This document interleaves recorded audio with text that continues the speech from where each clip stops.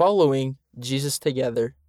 I found a scripture about prayer and wrote it under the picture I drew for the friend-to-friend event. It reminds me how important it is to pray.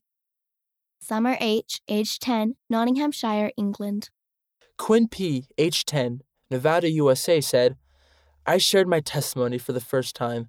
I was shaking, so I thought of Jesus and didn't feel as scared. My grandma and I play a computer game together and build temples on it. They look amazing. Heidi B., age 10, Ohio, USA. Miguel A., age 6, Minas Gerais, Brazil.